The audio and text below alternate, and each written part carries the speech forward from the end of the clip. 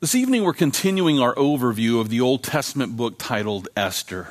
With this as the focus, I'd like you to open your Bibles with me to Esther chapter 7. And as you make your way to the 7th chapter of Esther, I should first take a moment to remind you that this book is focused on the courageous faith of a young Jewish woman named, you guessed it, Esther. Not only that, but the book of Esther also helps us to remember that the God of Abraham, Isaac, and Jacob is greater than the evil minions who are opposed to our Messiah. Isn't that nice to know? Our God is greater than every evil enemy on the earth. And in order to prove my point, we should take a moment to consider the evil scheme that Satan employed as he influenced an Amalekite man named Haman to attempt to cut off the bloodline which would bring forth our promised Messiah. I'll remind you, it was back in the beginning of this book when we first learned about the day when this anti-Semite named Haman craftily convinced the king of Persia to approve his evil plan, which was to purge the chosen people of God from the entire Persian Empire. And in order to grasp the magnitude of this plan, it'll help us to realize that the Persian Empire spanned from the Indus River in the east through Mesopotamia and then all the way to Turkey in the northwest and then also all the way to Egypt in the southwest. And as we consider the borders of the Persian Empire, we must not fail to notice that the Persian Empire encompassed the entire land of Israel as well. What this means is that Haman's plan, which was to eradicate all of the Israelites living in the land of Persia, well, this would have included the execution of the Jews living in the land of promise. Now, I want to remind you that this was all taking place about 500 years before the Lord Jesus died on the cross for our sins. That being the case, I have no doubt that Satan was trying to use the hatred of Haman so that he could then cut off the bloodline of the people who were chosen to bring forth the Son of God. And had he succeeded in this evil scheme, well, then there would be no substitutionary sacrifice by which sinners could be saved. Thankfully for us, the protector of Israel neither slumbers nor sleeps. And we can rejoice in knowing that the Lord not only raised up Esther to become the queen of Persia, but he also gave her the wisdom that she needed in order to disappoint the evil scheme of Satan's servant, Haman. And in this way, God used Esther to indirectly secure our salvation by protecting the chosen people from certain genocide. Now, with all this in mind, I want to pick up our study of this historic account, which is found here in the book of Esther. If you would look with me here at Esther chapter 7. We're going to begin reading there at verse 1. Here we learn that the king and Haman went to dine with Queen Esther. And on the second day, at the banquet of wine, the king again said to Esther, "What is your petition, Queen Esther? It shall be granted you. And what is your request? Up to half the kingdom, it shall be done." Now, I want to stop here, and I want to remind you, it was back in chapter 5 where we first learned about the day when Esther risked her life by entering the court of the king without invitation. This could have resulted in her execution. And without debate, this was a decision that took an incredible amount of courage. But yet she stepped up. She had the courage, she had the faith to take this step forward, knowing that this was God's plan for her life. And after receiving the green light to approach the king, the king sticks out the scepter and gives her the green light to advance. That's when Esther then invited him and Haman to join her at a banquet that she had prepared for them. And it was there at that banquet where Esther then invited them to join her for yet another banquet, which she was preparing for them on the next day. Now, I don't know about you, but the only thing better than being invited to one banquet is to be invited to two banquets. It's incredible. Seriously, though, I can't help but to wonder if she lost her nerve along the way at that first banquet. And to explain what I mean, it's important to remember that, she hadn't yet revealed that she was a Jewess to her husband, King Ahasuerus. And as she prepared to reveal that she was the daughter of Mordecai, I want to remind you that King Ahasuerus, he's still unaware that he had married a Jewish woman. And not only that, but he himself had already signed an official decree which gave Haman the authority to execute all of the Jews on the 13th day of Adar. And so it's possible that as she's considering all of this, maybe she lost her nerve there at that first banquet and wanted to call a mulligan. She's just thinking, hey, let me try this again tomorrow. Maybe. It's also possible that this was precisely the way that the Lord was leading her. And I would even say that it seems to me that that's exactly the case. The reason I say this is due to the fact that this was the same night after that first banquet when King Ahasuerus found himself with a case of insomnia. And as a result, the king called for a servant to come and read to him from the Kingdom Chronicles of Persia. And it was during that time when the king was reminded about the Jewish man named Mordecai who had saved his life by exposing an assassination plot against the king. And it's for this reason that King Ahasuerus, he actually ordered Haman, the mortal enemy of Mordecai, to go and honor Mordecai by leading him around the city square on a horse. In this way, we can see how the Lord was actually using that night after the first banquet to prepare the heart of the king to then be ready to defend the family of Mordecai, which of course included his adopted daughter Esther, who had become his queen. And as we consider the way that the Lord used this time between the first banquet and the second in order to work in the heart of the king, well, it's important for us to realize that there are times when an unanswered prayer is really just the Lord's way of working all things together for the good of those who love him. There are times when an unanswered prayer is not a no, it's a wait because I've got stuff to do to work this out. I want to remind you that God won't rob us of our free will, but he does create the conditions which help us to then make the right decisions as we submit to his will. And listen, if you've been praying for something that's in line with God's will and he has yet to answer that prayer, don't get discouraged by that. Don't get discouraged because the chances are God is actively working in the hearts of those that we're praying for. And a lot of times, we want the Lord to work overnight. And in the case of King Ahasuerus, he certainly did. But more often than not, God doesn't work overnight like that. There's a lot of moving parts. We're struggling to play chess, and God's playing like infinite chess. He's working in the hearts of all the people on the planet. And so with that, don't let unanswered prayer be a discouragement. Just let it become an opportunity for patience, which then perfects us. Maybe you're a single and you're praying for a spouse. Well, chill out. God might be trying to perfect them right now before you get married to him. You might be married and you're praying for a different spouse. Stop it.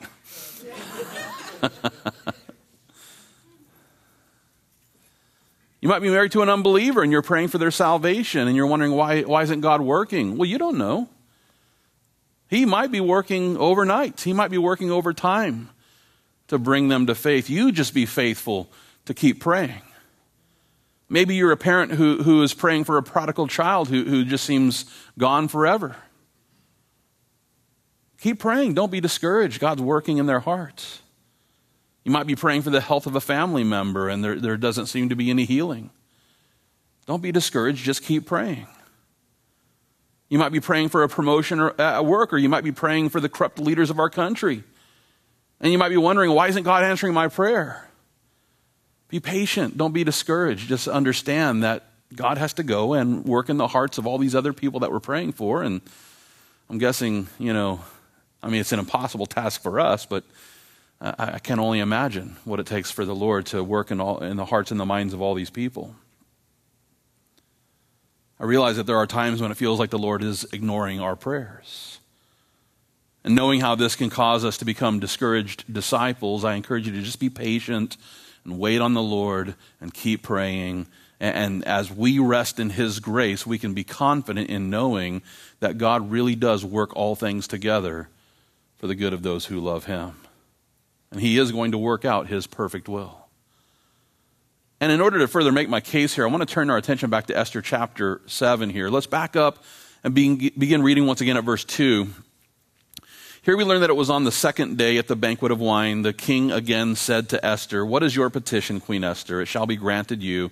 And what is your request? Up to half the kingdom, and it shall be done. Then Queen Esther answered and said, if I have found favor in your sight, O king, and if it pleases the king, let my life be given me at my petition, and my people at my request. For we have been sold, my people and I, to be destroyed, to be killed, and to be annihilated. Had we been sold as male and female slaves, I would have held my tongue, although the enemy could never compensate for the king's loss.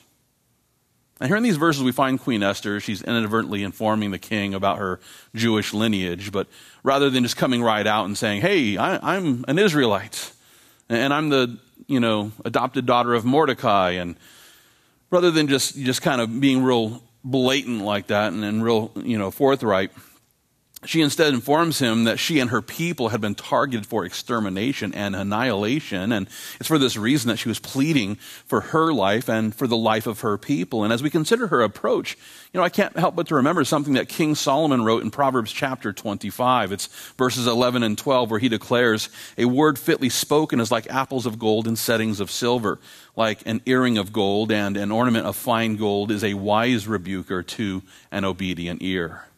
In other words, when it comes to the difficult task of sharing those things that might be hard for some to hear, we must not forget that the right time and the right tone are just as important as the right information.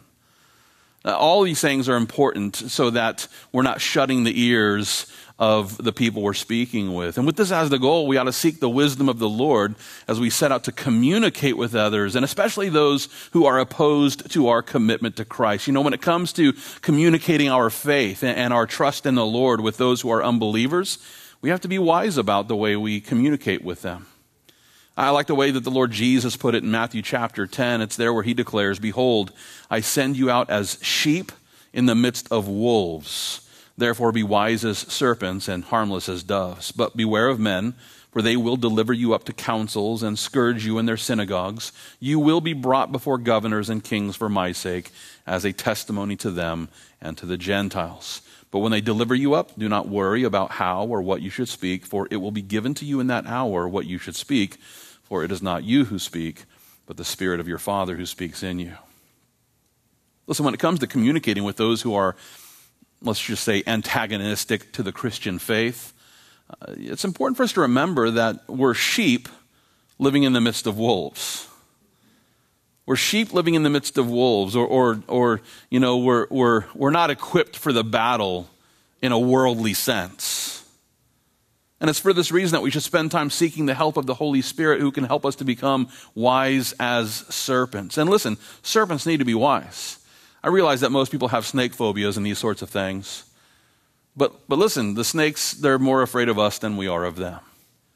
They don't have arms or legs, their only defense is to strike out at you. And, think about that. Think about your only fighting technique is the headbutt, right? It's just, it's not great. So they try to get away from us as quickly as possible, and that's wisdom for the snake is, hey, let's get out of here and find a dark hole. And we need to be wise as serpents in the same way of realizing that if we try to fight this wicked world with the wickedness of this world, we lose. And so we need to spend time seeking the help of the Holy Spirit so that we might know how to handle the Hamans of this world. With this in mind, I want to take some time to consider how King Ahasuerus responded to the approach of Esther here. And if you would, let's turn our attention back to the record found here in Esther chapter 7. If you would look with me there beginning at verse 5. Here we learn that King Ahasuerus answered and said to Queen Esther, who is he and where is he who would dare presume in his heart to do such a thing? And Esther said, the adversary and enemy is this wicked Haman. So Haman was terrified before the king and queen. And here in these verses, we find King Ahasuerus here. He's asking Esther to expose the identity of the one who wanted to harm her. And it's there in verse 6 where, of course, she identifies Haman as her adversary. That word adversary, well, it's translated from a Hebrew word which was used of an opponent who causes anguish, or an oppressor who causes affliction. She also refers to Haman as her enemy, and that word enemy was used of a rival who is hostile towards those they hate. Now, as we consider the way that Esther referred to Haman as her adversary and her enemy, you might be interested to know that the same words were also used to describe the devil.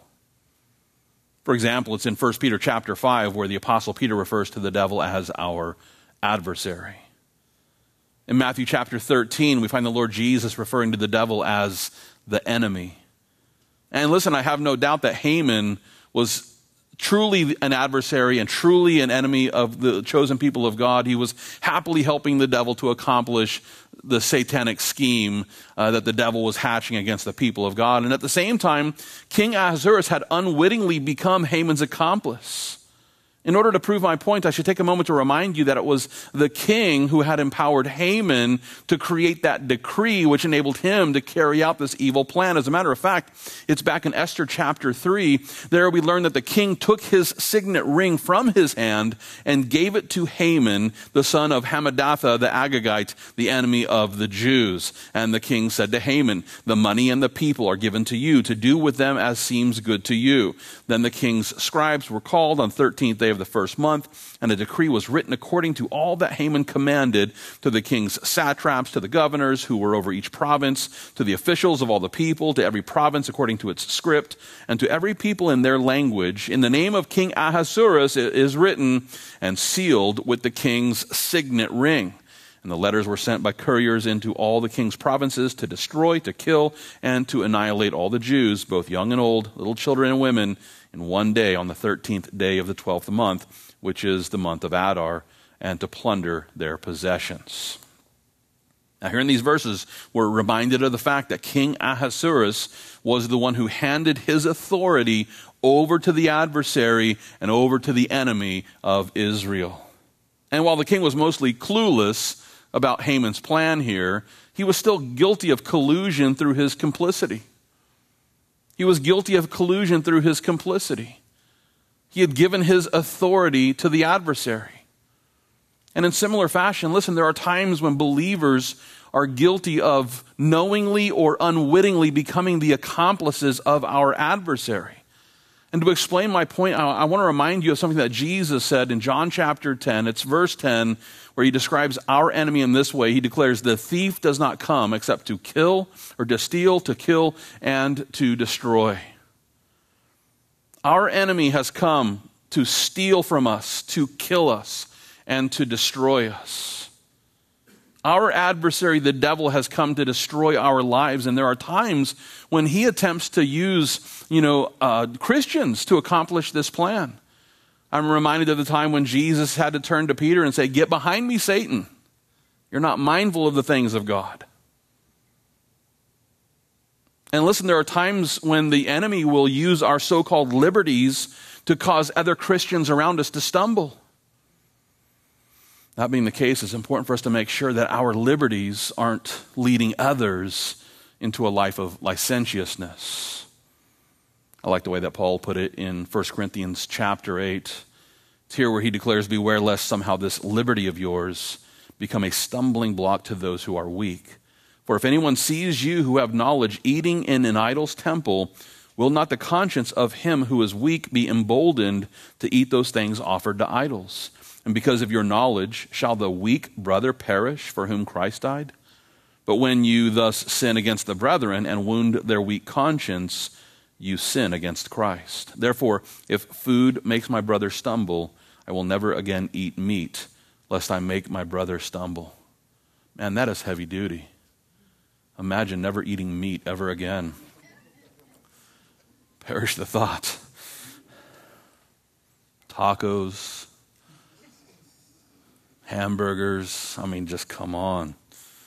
Steak. Okay, all right, let's move on here.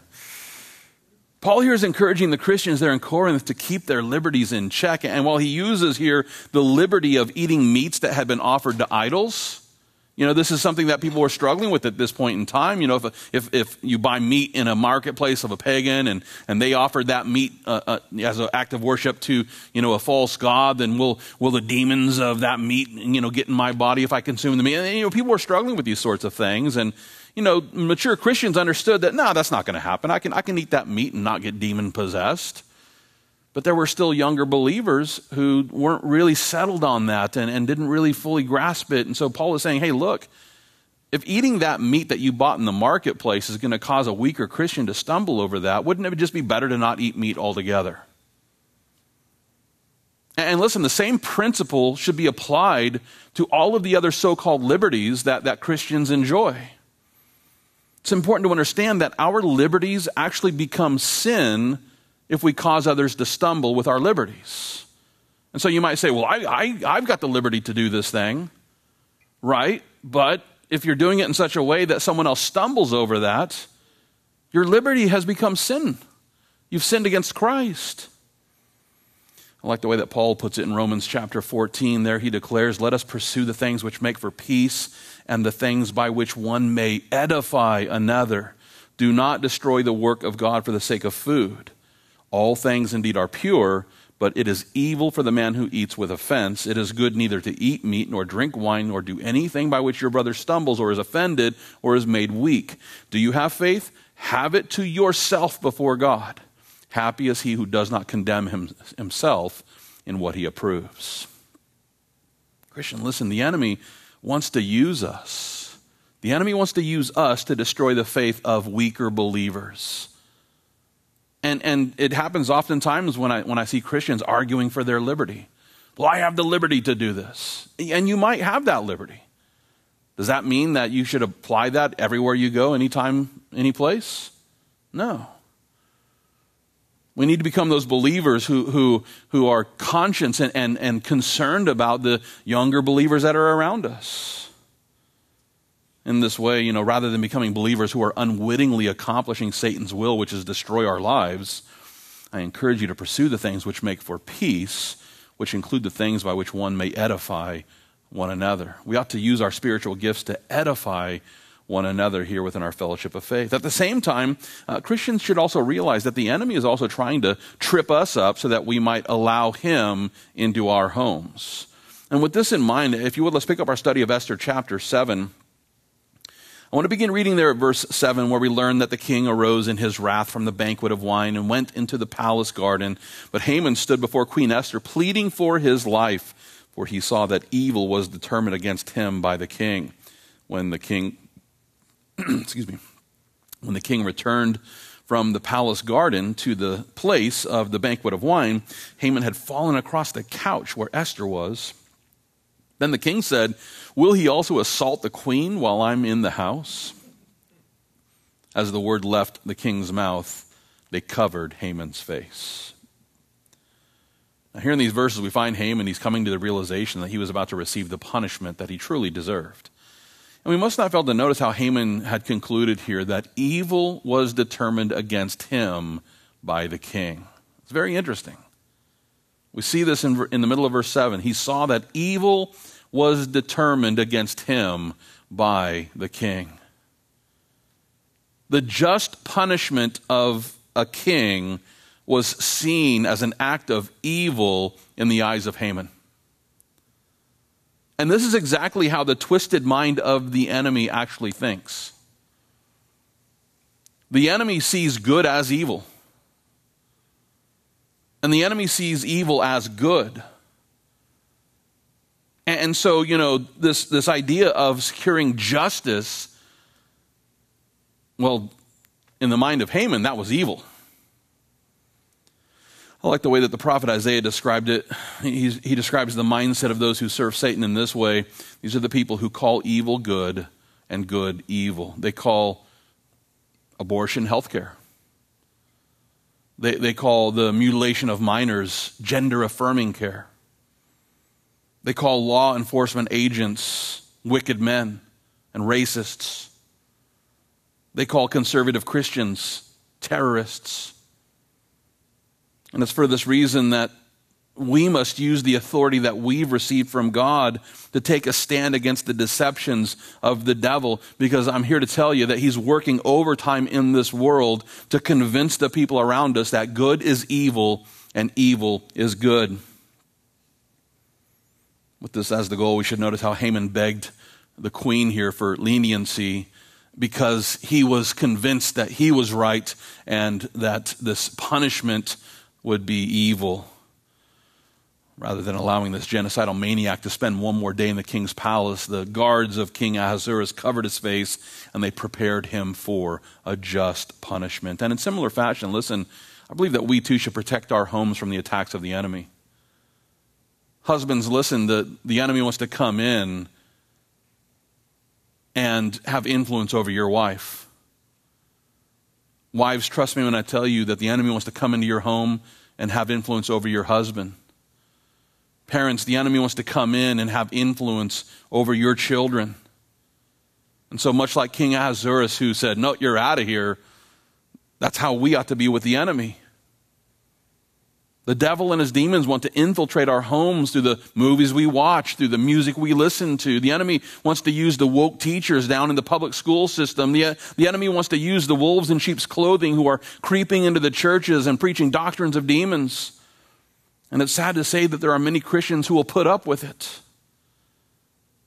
And they'll find the enemy in their home, and the enemy will say, oh, please don't kick me out. Okay, well, you've made a good argument. Go ahead and stay. Sleep on the couch. No. We need to kick the enemy out of our homes.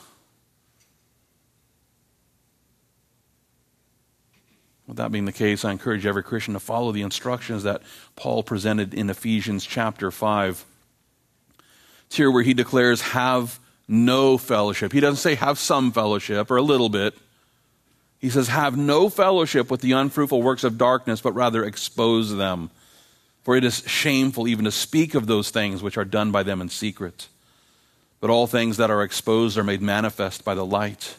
For whatever makes manifest is light. Therefore he says, awake you who sleep, arise from the dead, and Christ will give you light. See then that you walk circumspectly, not as fools, but as wise, redeeming the time, because the days are evil. Christian, do you realize that the days are evil? I don't know that we really grasp that.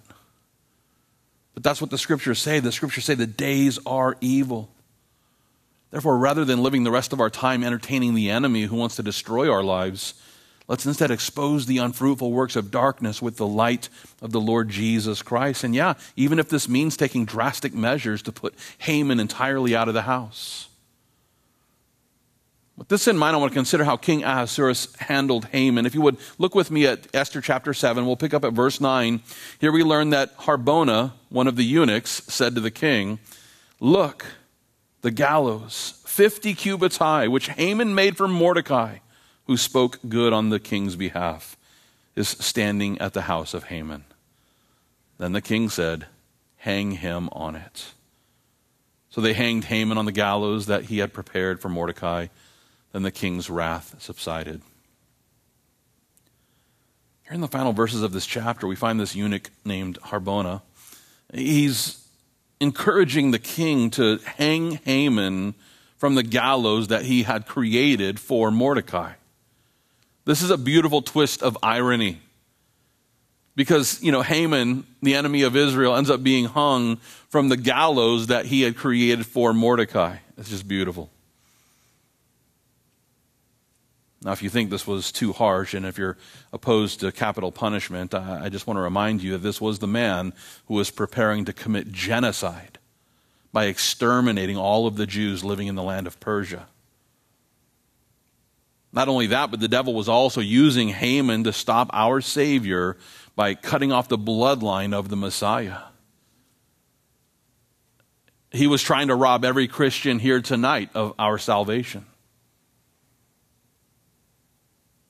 Without debate, Haman deserved the punishment that he received. At the same time, we can also rejoice in the way that the Lord used the courageous faith of Queen Esther in order to ensure that our Savior would be born of King David's bloodline through the womb of the Virgin Mary. And now that the Lord Jesus has received the punishment that we deserve, sinners can now receive the gracious gift of forgiveness that we don't deserve. Because of what Jesus did for us on the cross, sinners can now receive the gift of forgiveness that we don't deserve by faith in Jesus Christ. And at the same time, we can also rejoice in knowing that there is coming a day when the enemy of God is going to receive the righteous wrath of everlasting justice. As a matter of fact, it's actually in Revelation chapter 20. There we learn that the devil who deceived them was cast into the lake of fire and brimstone, where the beast and the false prophet are. And they will be tormented day and night forever and ever. The cartoons and the caricatures that present, Satan ruling and reigning in hell, he's got like some throne down there and people are, getting punished at his, command and these sorts of things. Don't get your theology from television. Even if the title is The Chosen. Don't get your theology from television. It's the wrong place to get your theology. The devil's going to be tormented day and night forever. Those who are just kind of like, I'd rather, party in hell with the devil than be a servant in heaven. There's no party in hell. It's torment forever. And it's sad to say that those who follow the devil, those who refuse to repent, they're going to end up in the same situation. That's exactly what John says here in Revelation chapter 20. He continues here, "Then I saw a great white throne and him who sat on it, from whose face the earth and the heaven fled away, and there was found no place for them. And I saw the dead, small and great, standing before God, and books were opened. And another book was opened, which is the book of life. And the dead were judged according to their works by the things which were written in the books. The sea gave up the dead who were in it, and death and Hades delivered up the dead who were in them, and they were judged, each one according to his works. Then death and Hades were cast into the lake of fire. This is the second death. And anyone not found in the book of life was cast into the lake of fire." Now it's important to understand that this great white throne judgment, this happens at the end of the millennial kingdom. And Christian, listen, there is coming this day after the millennial kingdom is over. This is when the devil and his demons and everyone who rejected the Lord Jesus Christ, they are going to receive the punishment that we all, in fact, deserve. And while this might seem like cruel and unusual punishment, I would take a moment to ask, what is your basis for justice? Is your basis for justice based on your personal opinion? Because if so, I'm going to find that wanting. Listen, the only reason we can think just thoughts, the only reason why we imagine, what true justice should be like is because our Creator, who is perfectly just, has given us this sense of justice. Our sense of justice comes from our Creator. So who knows better about justice? Us or God? Be careful when you start thinking that you know better than God. Be careful when you start thinking that, you're much more of a just person than God is. Our sense of justice is based upon the perfect standard of our righteous Lord who created us. Therefore, we would do well to just be humble and recognize that however he judges on this at the great white throne judgment, every judgment is going to be perfect. He will not make one judgment and we're going to be like, wow, that was just so unjust. Nope. Every decision he makes, every sentence he passes will be perfectly just. And with that, I want to take a moment to consider how guilty we actually are. And with that, we need to take a moment just to consider the depth of our depravity. And with this in mind, notice again here in Revelation chapter 20, it's verse 12 where John declares, "I saw the dead, small and great, standing before God, and books were opened, and another book was opened, which is the book of life. And the dead were judged according to their works, by the things which were written in the books." From this we can see that every unrepentant sinner who stands before the great white throne judgment of Jesus, they're going to be judged, how? According to their works. According to their works. And you better believe that God is keeping a record. Right here we learn that all of the things they did are in these books. I don't know how many books that there are, but I guarantee there's a bunch. And God is keeping a list of every lustful thought, every sinful action. He knows about every single sin we've ever accomplished. He knows about every evil thing we've ever imagined. He knows every single time we've cursed his holy name. Not only that, but he also knows about all the times that we've knowingly or unwittingly served the devil and his demons. And so while we like to think that we're not that bad, because that's what we think, let's be honest. I've been witnessing to people since 1995, and oftentimes I'll ask somebody, why do you think God should let you into heaven? And more often than not, what I get from the person is, well, I've never killed anybody. I'm a pretty good person.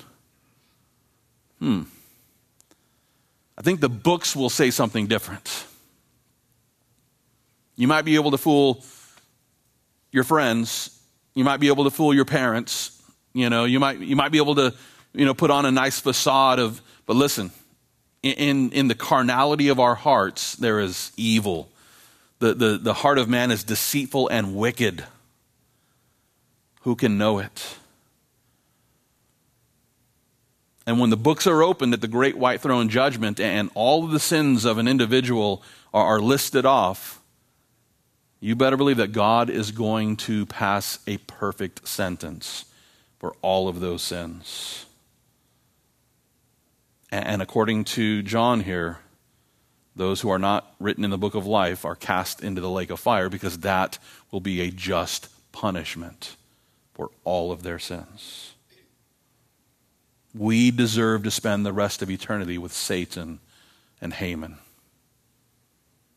And with that being the case, we can rejoice in knowing that the King of Kings is not only a just judge, but he is also the justifier of those who will repent and trust in him. He is just, but he's also the justifier of those who trust in him. And the reason why is because he's already settled our sin debt on the cross. He paid the price for our sins so that those who trust in him can be forgiven. And with that, if you've already received the forgiveness of God by faith in Jesus Christ, then I encourage you to share this good news with those that the enemy is trying to destroy. Please understand that the unbelievers around us are not our enemies. The unbelievers around us are not our enemies. No, instead, they're trapped in the snares of Satan. He's come to destroy them. He's taken them captive according to the desires of their own fallen flesh. And he wants to keep them locked in this bondage of blindness. And the Lord wants to use us to go and set the captives free. And here's the good news. The gates of hell will not prevail against the church. In other words, the gates that are keeping them locked up can't keep us from storming those gates, going in and taking the captives and setting them free with the gospel message of Jesus Christ. But it just takes Christians who say, okay, I'm going to stop doing all the worldly things, and I'm going to actually get to the business of the Great Commission. We have to actually go and storm the gates of hell to then set the captives free. And it takes courageous Christians that have the courage of Esther. I encourage you, let's follow in the footsteps of Esther by asking our King to empower us so that we can go and preach the gospel message of grace by which the captives are set free. Let's preach the message of Jesus Christ so that we can help unbelievers to repent and trust in Jesus Christ for the forgiveness of sins and for the salvation of their souls. Let's pray.